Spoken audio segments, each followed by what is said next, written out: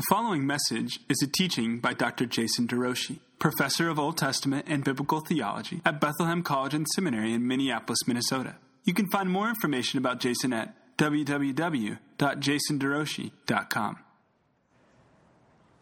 It's good to be with you today. I invite you to turn in your Bibles to Isaiah 54.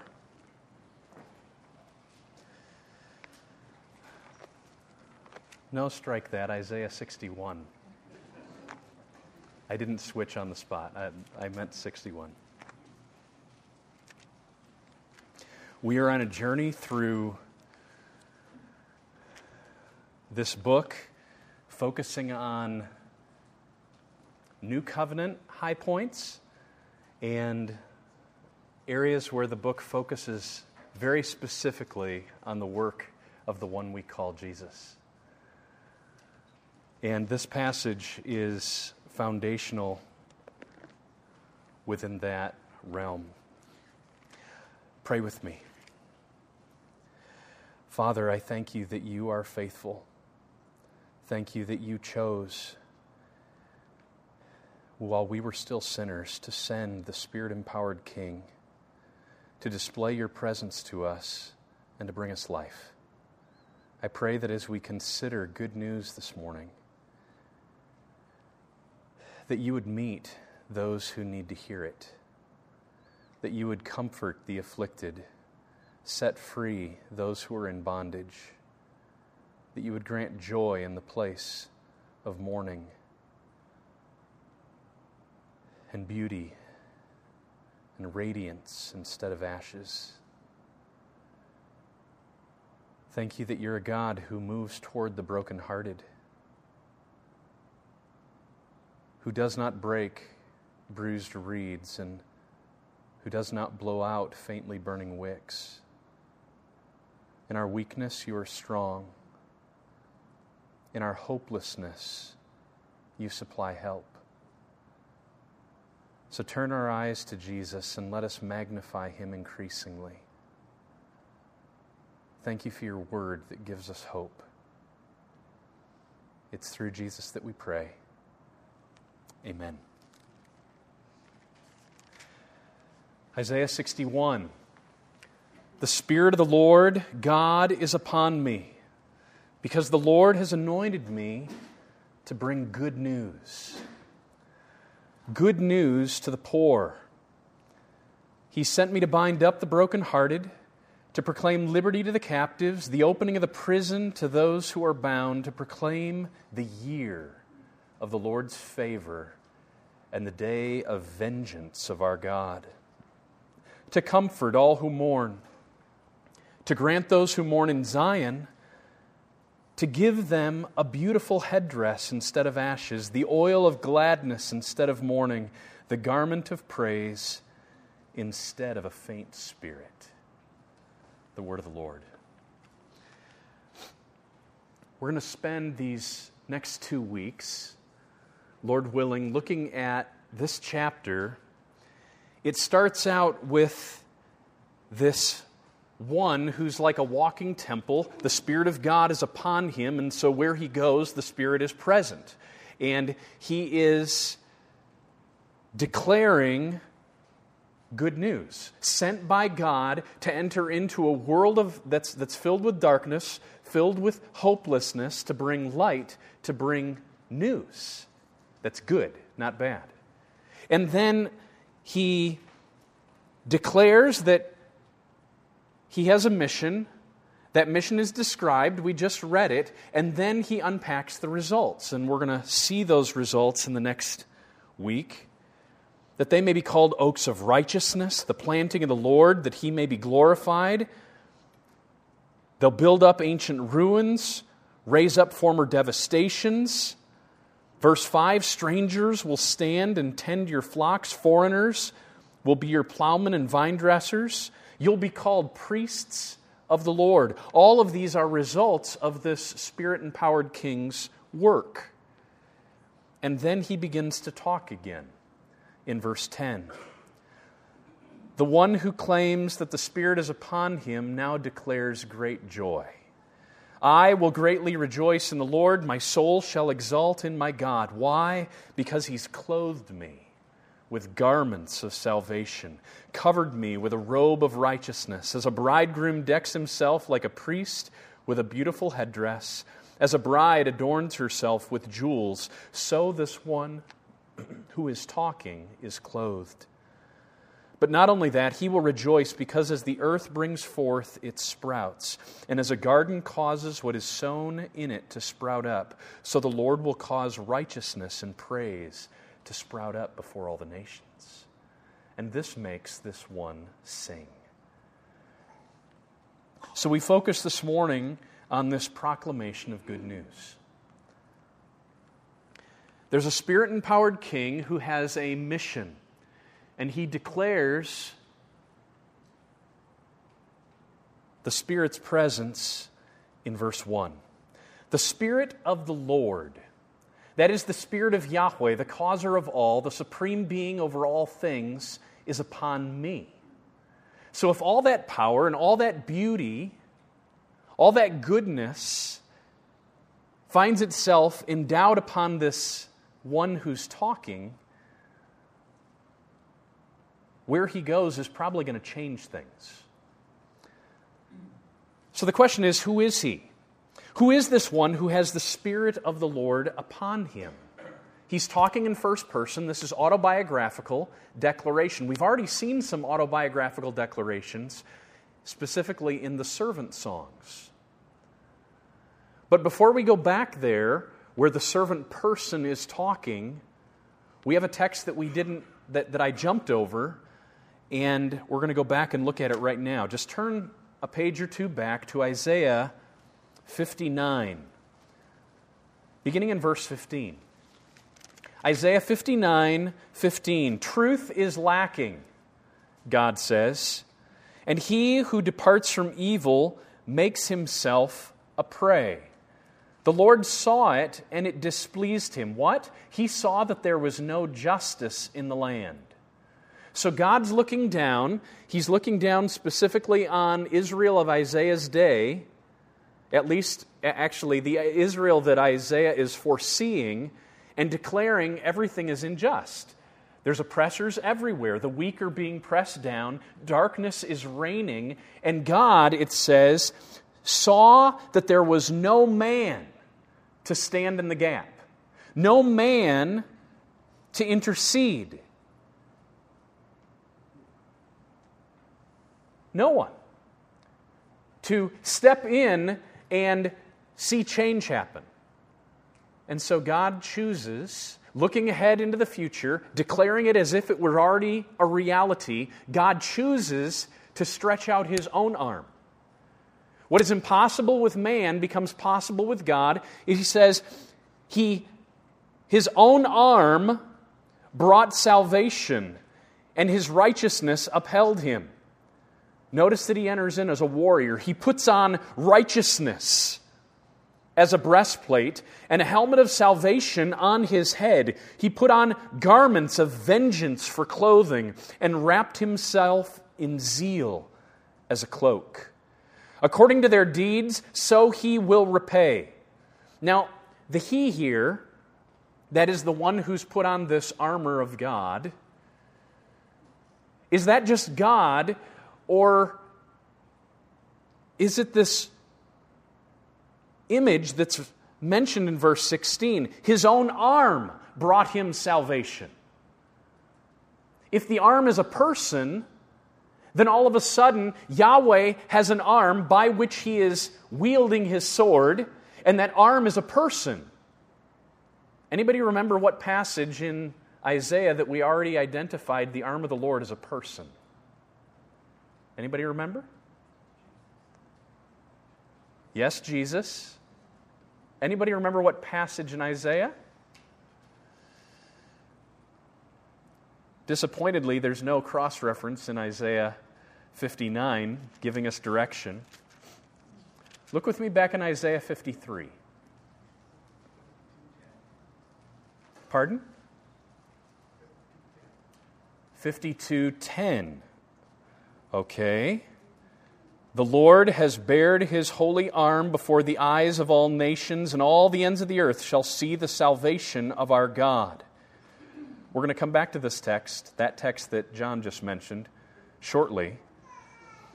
That's a declaration of the watchman, declaring salvation has come to Zion. The Lord has a strong arm. But look with me now at Isaiah 53, verse 1. Who has believed what he has heard from us, and to whom has the arm of the Lord been revealed? See that? The arm of the Lord is revealed to people. And when it shows up, what does it look like? Verse 2, he grew up before him, that is, the arm grew up before Yahweh like a young plant, like a root out of dry ground. He had no form or majesty that we should look at him, no beauty that we should desire him. He is the one who is despised and rejected. The arm of the Lord is a person who in Isaiah 53 suffers on behalf of the many, but who in Isaiah 59 comes not as a suffering servant, but as a warrior king. The arm of the Lord brought God salvation. When there was no one on earth to do so, the arm shows up. He's the extension of Yahweh into space and time, working against the curse and bringing blessing. Wearing an armor, a breastplate of righteousness, a helmet of salvation. And believe me, this is on Paul's mind in Ephesians 6. The reason we can wear the armor of God is because Jesus first wore it, and we are in Him. And if we are in Him, we have all the armor that He wore. God's arm brought Him salvation. And it was the arm, I believe, that put on righteousness as a breastplate, a helmet of salvation, garments of vengeance, wrapped in a cloak of zeal. Verse 20, the Redeemer will come to Zion, and those in Jacob who turn from his transgression, declares the Lord. And now God talks to His arm. As for me, this is my covenant with them, says the Lord. My spirit that is upon you. That's masculine singular. God is talking to a person. And I think it's the person that's called the Redeemer in verse 20, who wears the armor in verse 17, and who's described as the arm of the Lord. The armor in verse 17, the arm of the Lord in verse 16. As for me, this is my covenant with them, says the Lord. My spirit is upon you. Remember how the servant person is called the covenant between God and His people. You are my covenant. That's what He is here. My spirit is upon you. The very arm of the Lord bears the Spirit of God. My words I've put into your mouth. They shall not depart out of your mouth of your offspring, or out of the mouth of your children's children, says the Lord, from this time forth and forevermore. So the arm of the Lord bears the Spirit of the Lord and has offspring. And those offspring have offspring. How many of you have ever been used by God to lead another person to the Lord?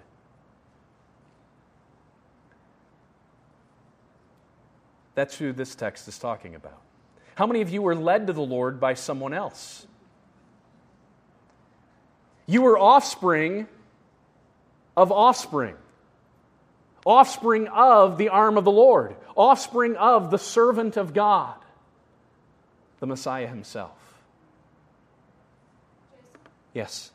Would it be more helpful to see Christ as the arm of God or the Son of God? Because He's obviously both.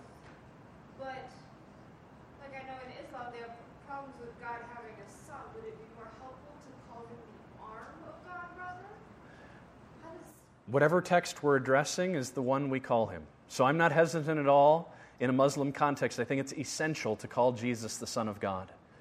And yet, He's also the arm of God, meaning that the association in this context is as if He's part of God's body. And so, whichever text I'm focusing on, they use different ways to describe the one we know of as the Anointed One, the Christ. The Spirit of the Lord is upon me. He's anointed me. That's the word, that's the verb. To anoint is the verb related to the noun Mashiach, Messiah, Anointed One. And so whatever text we're focusing on, we call the Christ by that title. So, real quick, yes? Does anointing always refer to kingship? Good question. Does anointing always refer to kingship? And the answer is no. In fact, until we get to 1 Samuel chapter 2, verse 10, anointing always relates to priesthood. That verb is always associated with what God does to the priests. And it's only in Hannah's prophecy in 1 Samuel chapter 2 that the king is first called anointed. And then in 1 Samuel 3, the anointed king and the anointed priest are brought together into one person. So, two aspects from two different angles expressing the blessing, the favor, the Spirit endowment upon this person. So, this focus here, my Spirit is upon you. Who is the person in Isaiah 61? He is, I believe, from Isaiah's perspective, the arm of the Lord. But as we already saw, the arm of the Lord shows up in Isaiah 53, which is a servant song, meaning that the arm of the Spirit-empowered one in Isaiah 61 is also the very servant person that we read about. And we see in Isaiah 42 these words, "Behold my servant whom I uphold, my chosen, in whom my soul delights. I've put my Spirit upon him."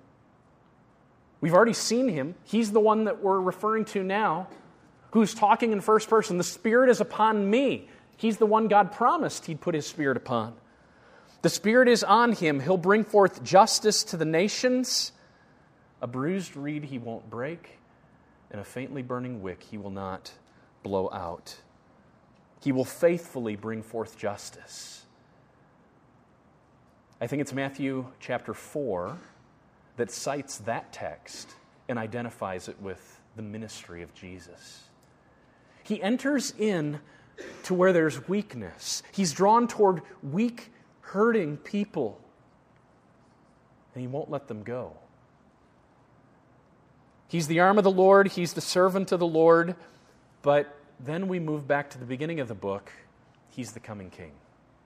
Here's what we read. "There shall come forth a shoot from the stump of Jesse." So Jesse, the father of David, is being treated like the leftover results of a great fire. We read about the fire in Isaiah chapter 6. That God would bring judgment on all of Israel, and all that would be left was a tiny stump, a little shoot. And out of that small remnant comes new life. New life sprouts from the stump of Jesse. A branch from his roots will bear fruit, and that branch now will enjoy the Spirit of the living God upon him. A Spirit of wisdom and understanding, a Spirit of counsel and might, the Spirit of the knowledge and fear of the Lord. With righteousness He shall judge the poor and decide with equity for the meek of the earth. So this is the one that we've been hoping in, the one that we've been focused on now for a year and a half. Looking at this book in Isaiah, this is a book about His coming and the results that He will bring. The Spirit of the Lord is upon me. He's talking to you and me. Before Jesus ever got on earth, He had a script that was written for Him. These were His words. And He actually opens up His ministry in Luke chapter 4 in Nazareth, unrolls the scroll of Isaiah, and this is the text He reads.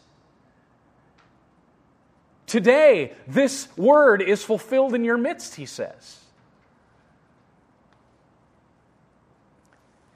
So, why is the Spirit upon him? Second half of verse 1, or second part of first half of verse 1. Because the Lord has anointed me to bring good news to the poor. Good news. The Spirit has anointed me. The very presence of God rests upon me, and God has set me apart with purpose, with a calling to bring good news to the poor. Now, elsewhere in Isaiah, this word for poor is translated afflicted or meek.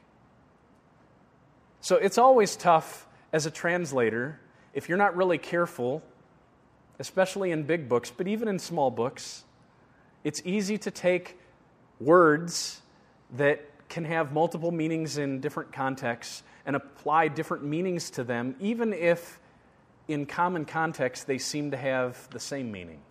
But then you and I, as English readers, don't get to see the connections that we were supposed to see. So consider Isaiah 11, where we just were. The Spirit of the Lord shall rest upon him. It's a spirit of wisdom, understanding, counsel, might, knowledge, fear. And then it says, but with righteousness he shall judge the poor. Now that's a different word for poor than in our passage. And will decide with equity for the meek of the earth. Now that's the same word that in Isaiah 61 the translators rendered as poor. I want to get into the heart of who are these poor? Would it include us in this room if we're born into a middle-class American home? Would we be considered the poor of the earth? Isaiah 11 here identifies those who are materially poor. That's the common word for the poor there, dal. And then it broadens it to the meek, the gentle, the mild of the earth. Likely as opposed to the haughty, the self-exalting, the arrogant, the loud. Consider this text, Isaiah 29.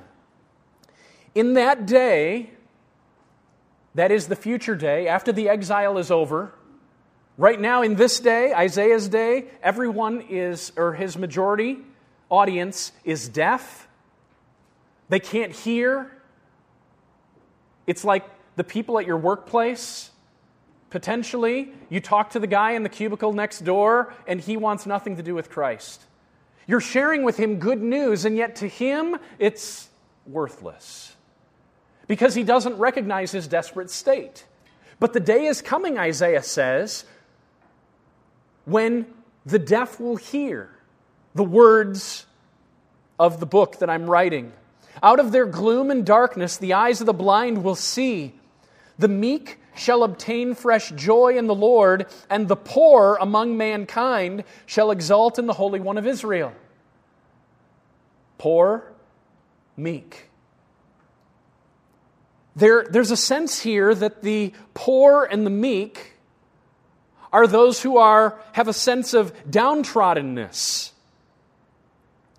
They're here identified with blind who now see, with deaf who now hear. They are those that find joy in the presence of a Savior. Notice the contrast. The ruthless shall come to nothing, and the scoffer cease. And all who watch to do evil shall be cut off, who by a word make a man out to be an offender, and lay a snare for him who reproves in the gate, and with an empty plea turn aside him who is in the right. So who are the meek? Who are the poor? It's those who do right, and yet who are oppressed by the strong. Those who are pushed down in the presence of a majority that stands against them when they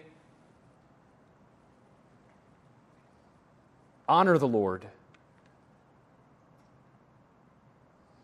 These poor and meek seem to be more than materially lacking. It would include a broader crew. You may have lots of money, but you stand up in Isaiah's day for the Lord, and you happen to be one who's oppressed, who's mocked. The poor and the meek are those who are not exalting themselves, but working for the benefit of others, and who celebrate a Savior, meaning they recognize their own neediness, according to Isaiah. As for the scoundrel, his devices are evil. He plans wicked schemes to ruin the poor, the afflicted, the oppressed, with lying words, even when the plea of the needy is right. Here, poor and needy are side by side, and they are those who are put in a state wherein others can push them down. And it's into that world that the good news is coming, to proclaim good news to the poor. Here's one commentator's reflections. Who are the poor? Who are Isaiah's poor? Those who are so broken by life that they have no more heart to try. Those who are so bound up in their various addictions that liberty and release are a cruel mirage. Those who think that they will never again experience the favor of the Lord or see His just vengeance meted out against those who have misused them. Those who think that their lives hold nothing more than ashes, sackcloth, and the fainting heaviness of despair. These are they to whom the servant Messiah shouts good news.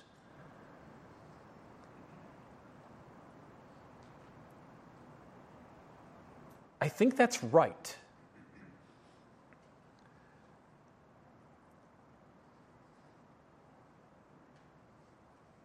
And yet, it may be very easy in such a context of those words to distance ourselves from the audience that Isaiah is talking about. In the text I just overviewed, I think that the sense of oppression is real. The poor are those who are underneath the oppression of others. They are victims.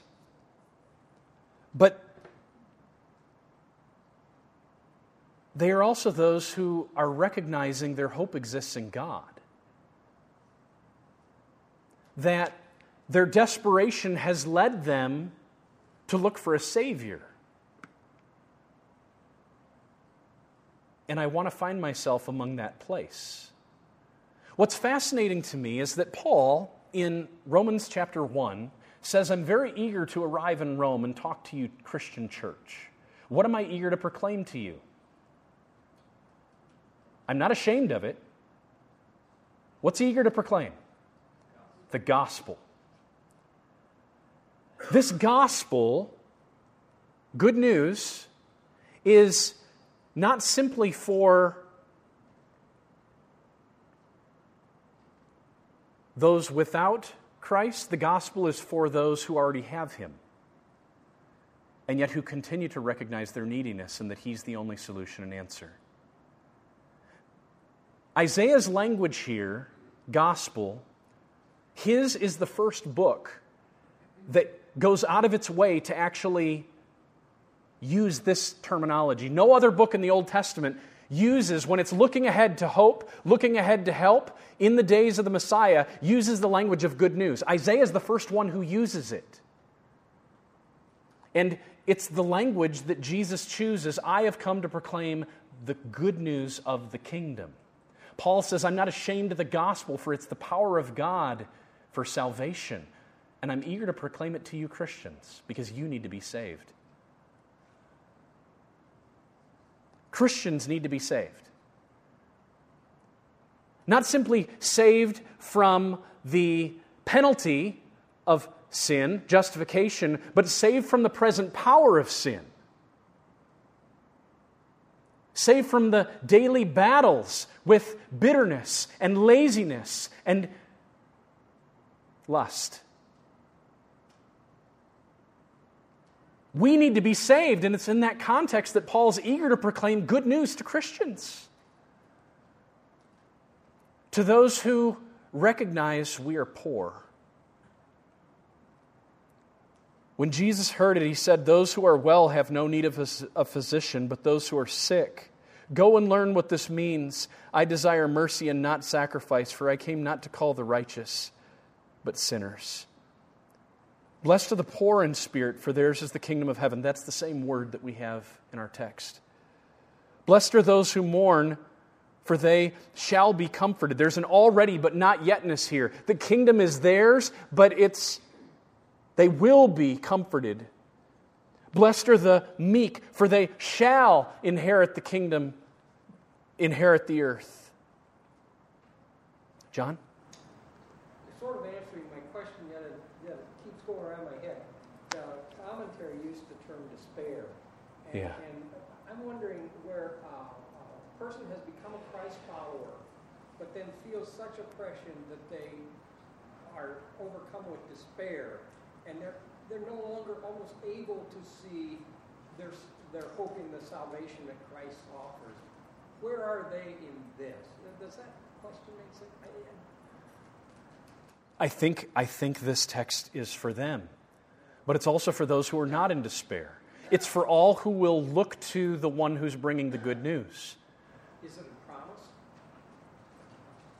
promise? Is which a promise? Is it a promise that the believer who falls into just deep despair will be restored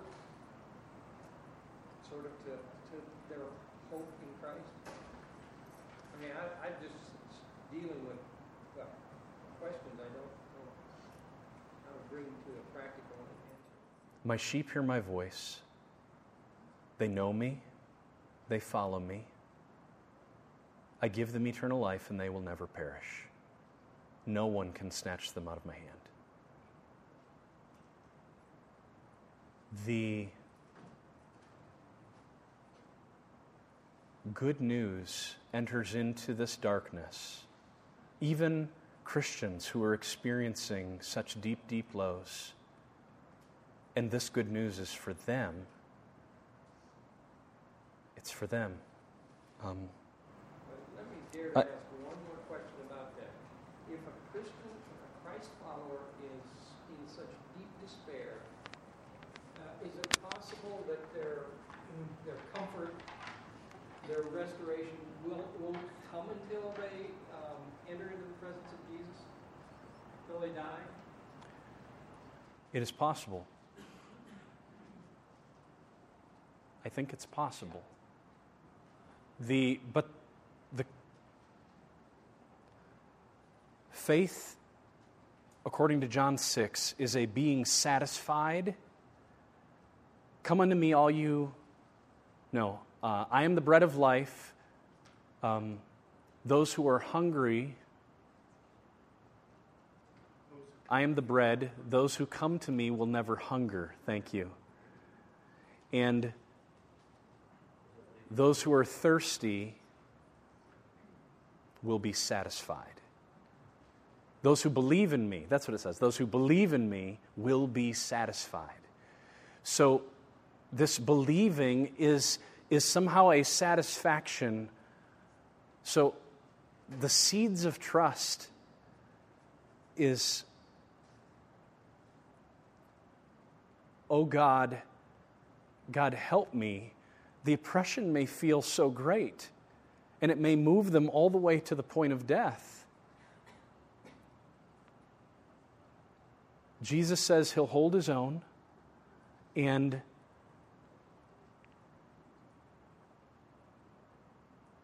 the prayer is that seed of faith, that seed of hope, though you die, yet you will live, carries them to the end. Steve? The discussion reminds me of 2 Corinthians 1, where Paul says they were so hard-pressed that they despaired even of life, but that made him hoping God who raises the dead. And so, kind of what your answer to his question just kind of sounds like despair of life, and yet even there, he's hoping, well, I don't know that it'll be better in this life, but I hope in Christ and raises the dead, and there it will be better.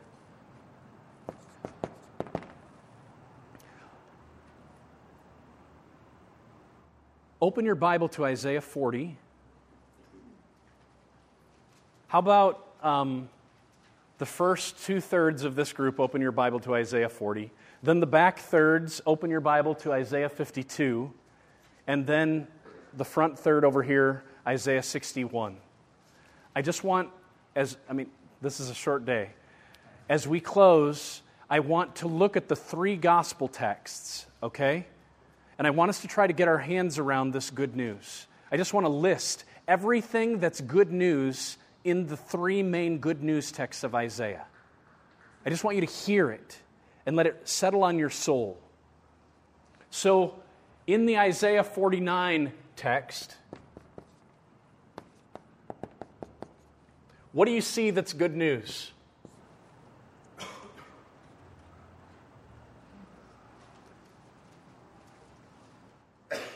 Bruce, could you just read it out loud for us? You who bring good tidings to Zion, go up on a high mountain. You who bring good tidings to Jerusalem. Good tidings is good news. Same word. Lift up your voice with a shout. Lift it up. Do not be afraid. Say to the towns of Judah, here is your God. See, the sovereign Lord comes with power, and his arm rules for him. See, his reward is with him, and his recompense accompanies him. He tends his flock like a shepherd. He gathers the lambs in his arms and carries them close to his heart. He gently leads those who have him. Just speak it out. What's the good news in this text? God is coming with his reward. Keep going.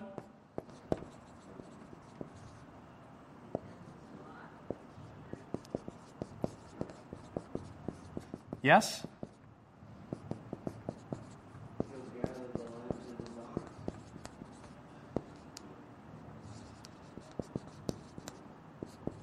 Yes? There's a sense we seek him, behold your God. Notice that that's the only part of the news that's in quotes in that text. Do you see that?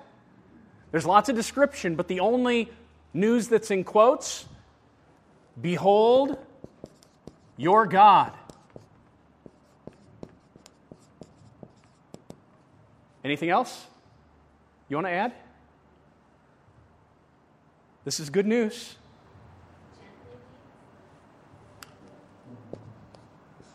He's not a harsh shepherd. He gently leads. 52, 7 through 10.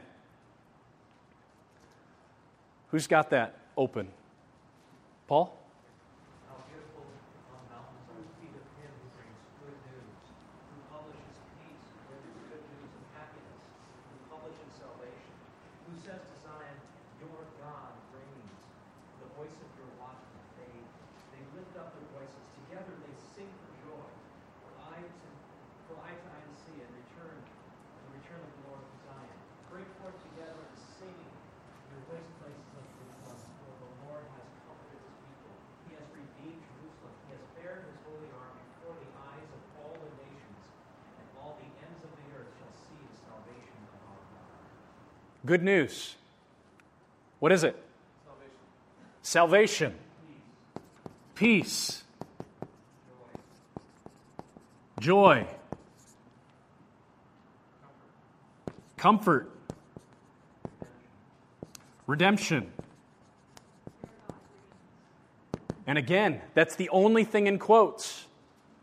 Your God reigns.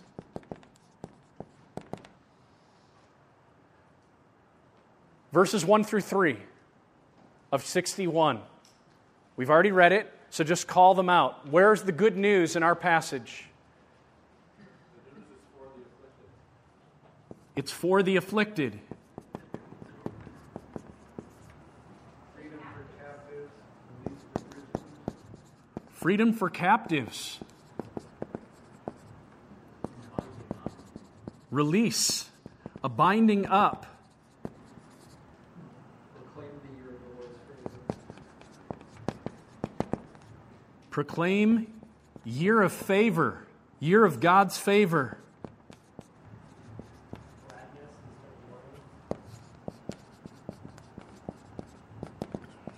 Gladness instead of mourning. Now, the year of the Lord's favor, what's that matched with? Now, how's that good news?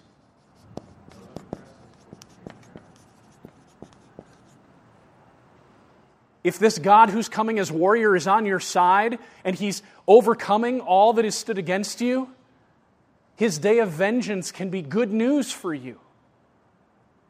That's how the logic is at the end of Romans 12.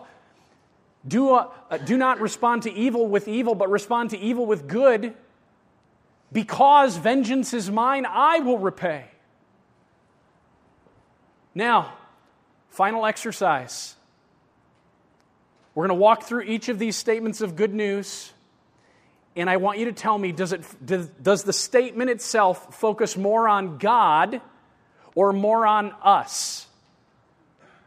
And it's not wrong to have, it's only good news if it's for us. That's what makes it good. So don't be thinking it's weird that some of the statements are focused more on us. But I want us to just see, is the focus of the statement more on who God is or on what we gain?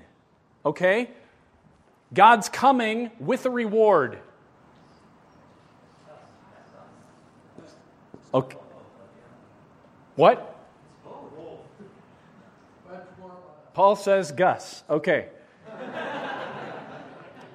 He tends his flock like a shepherd.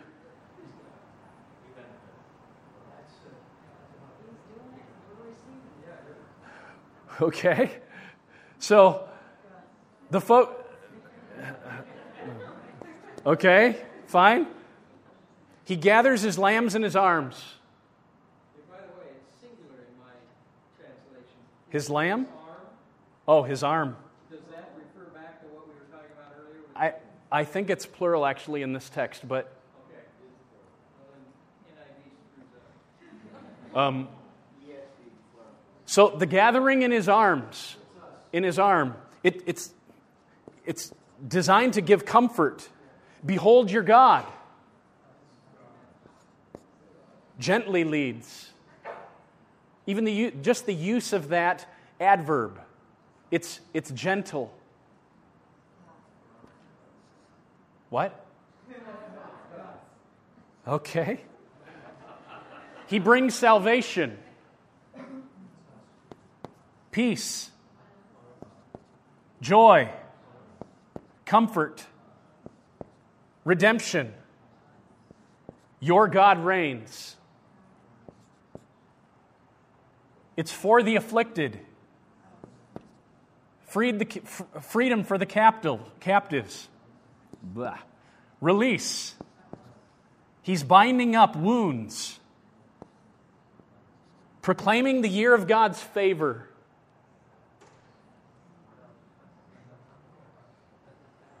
Talk clearly. Us, okay. Gladness instead of mourning. Day of vengeance. Now, John's too quick. Let's just consider this. If you were to take all the us's off the board, and there's lots of people in this world who will not experience the us's, for whom God's intrusion into space and time does not bring good news. If you take all the us's off the board, do the G's still stand? Yes? If you take the G's off the board, do the us's still stand? Any of them? So what's the essence of the good news? God is the gospel. Consider that as you talk to people. You come and you tell your neighbor you want peace, you want forgiveness, without stressing what it means, a surrendered life to a king. The reigning God saves and satisfies believing sinners through Christ's life, death, and resurrection. If He's not reigning, there is no hope. There is no salvation. There is no peace. But what we're entering into is a good news that has God at the center and all of our benefits, and there are so many of them, our overflow of His reigning and our surrender. Keep God, as He reigns through the person of His Son, at the center of the gospel. That's why Jesus said, I came to proclaim the good news of the kingdom. He's King Jesus. That's what the wise guys came looking for. He declares, I have all authority in heaven and on earth. He's been identified, appointed as the King of Kings and Lord of Lords. And we are now living in this already but not yet age, pleading with God, pleading with Him, your kingdom come on earth as it is in heaven. May your reign be realized in me, in my daughters, in my sons, in my spouse, in the students I teach in the classroom, in the person I work with, in my neighbor's heart. May you reign, and when you do reign, good news will be realized. And it's in that context, meditating on the fact that you have a God who's reigning, who's over all things, and who's for you. All of a sudden, even in the midst of the deepest oppression and depression, your heart can find hope. You begin to taste and see that God is good in the context of His being absolutely in charge, even though I don't understand why it's happening to me, or why it's happening this long, or why it's going on this hard. The reigning God is the one who saves and satisfies. And if you've got unbelieving children, unbelieving spouses, unbelieving loved ones, just know that what you want them to experience is the reigning God saving their soul. And the only one that you can look to make it happen is the one who is absolutely in charge of all things. God is at the essence, the center of the gospel, and all other elements of the gospel are fruit. So just let your soul rest today in a God who is big and in charge, and for you through Jesus. The Spirit of the Lord was upon the Christ, anointed Him to bring good news to the needy. So admit your neediness and receive the help from the reigning King. Father, go before us. Thank You for this day. Exalt Yourself increasingly in our lives and help us embrace Your reign. Overcome our resistance, our fears, our anxieties, our sadnesses, our worries. Bring the comfort You've promised, the joy You've promised. Let it settle, Father, upon weary souls. In Jesus' name we ask. Amen. Thank you for listening to this message from the ministry of Dr. Jason DeRouchie, Professor of Old Testament and Biblical Theology at Bethlehem College and Seminary in Minneapolis, Minnesota. Feel free to make copies of this message to give to others, but please do not charge for these copies or alter their content in any way without written permission from Jason DeRouchie. For more information on Bethlehem College and Seminary, we invite you to visit online at www.bcsmn.edu. For more information on Dr. DeRouchie, visit online at www.jasonderouchie.com. Proclaiming the kingdom and treasuring a God who reigns, saves, and satisfies through covenant for His glory in Christ.